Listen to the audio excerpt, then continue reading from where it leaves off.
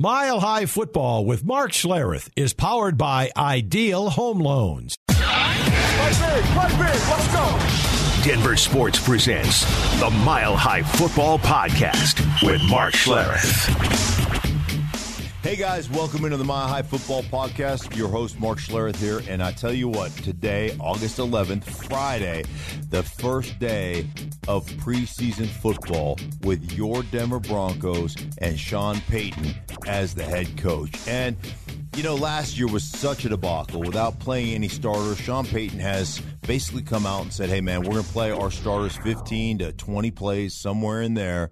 And I couldn't, for one, be more excited that these players are going to get a chance to go out there and operate, to go out there and do, you know, have some ability to go out there and show what they've been working on for the last several weeks. You know, early in camp, the offense was way behind the defense, and everybody was up in arms. And I kept telling people, just calm down, relax. That's the way it's supposed to be.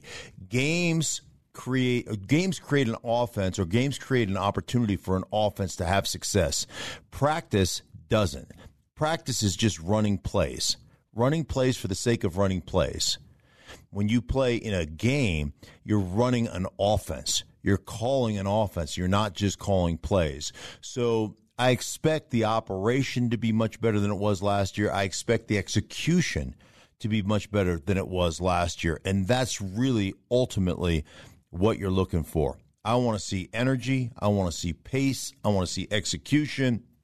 And gosh, wouldn't it be nice to see Russell Wilson in this offense execute a drive and punch it in the end zone?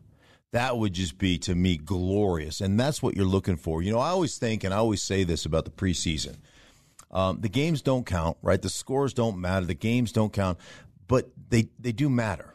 The games matter. How you prepare, how you go out and execute, how you go out and play, the energy with which you play. Because the preseason, let's be honest, is hard it's hard for a lot of positions to get fired up when it comes to the way the game is being played, right? Because it's the preseason. You understand that they don't count for anything. You understand that, you know, you're working on plays. You're not putting a game plan in. You know, it's very, very vanilla, all those things. But I always thought about the preseason this way as a player. I wanted to go out and make sure that my opponent realized that if they get us in the regular season or in the playoffs, if it's an NFC team and I'm playing here in the AFC, if they get us in the playoffs, we're going to open a can of whoop-ass on you. And that's what I wanted them to feel like, hey, man, they're in this thing for real. They're putting it together, and I just wanted to make sure it's kind of like a dog marking its territory. I want to make sure they knew that if they played us at any time during the regular season or the postseason, that they were in for a, you know, all-day sucker, that type of thing. So that part of the preseason is legit to me. The other part that I think is real legit is obviously after the starters are out, how does your second team compete? How do they play? How does your second team execute? I think a lot of people look at that second team and that third team that come out there, and they just kind of throw that stuff on the back burner. They're like, oh, well, it's our second team. So our second team got beat. Who cares? It's second teamers. Well, let's face it, in today's NFL, there's a lot of injuries. The concussion protocol is different, so you have to sit out games. That second team is important, because some of those second-team players are going to become starters during the course of the regular season.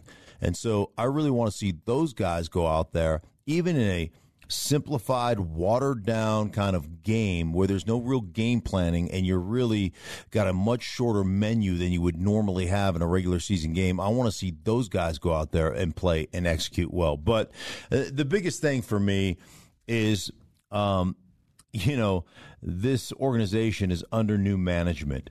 And that new management is going to play its starters. That new management is going to, going to execute, get the plays in on time, give the offense an opportunity to do well, and then just to continue to see what Vance Joseph's defense looks like. And I'll tell you this, and I don't think you'll see this in the preseason, but Vance Joseph is always one of the top three guys when it comes to bringing pressure. What does that mean? Well, if you're going to bring pressure, that means there's got to be a lot of man-to-man coverage situations. And so I want to see that pressure. I don't know if we'll see it tonight, but I want to see that pressure. I want to see, our guys put on islands. Like Pat Surtain, You know, you've been rated as the number one corner in football. People talking about you, general managers talking about you, how good you are. That's awesome. But you'll be put to the test in this defense because you'll be playing the Patrick Peterson role, if you will, back in the Arizona days, the man-to-man cover guy. And we're gonna see. We're fixing to find out. So really great things going on right now with the preseason. Sit back, relax, enjoy. We'll talk about it Monday morning on Schlereth and Evans. Make sure you tune in. But preseason football is here. The regular season is just a stone's throw away. So stay tuned. You're going to love it. Hey, for everybody involved in the Mile High Football Podcast, we appreciate you, and we appreciate you guys listening. Mile High Football with Mark Schlereth is powered by Ideal Home Loans.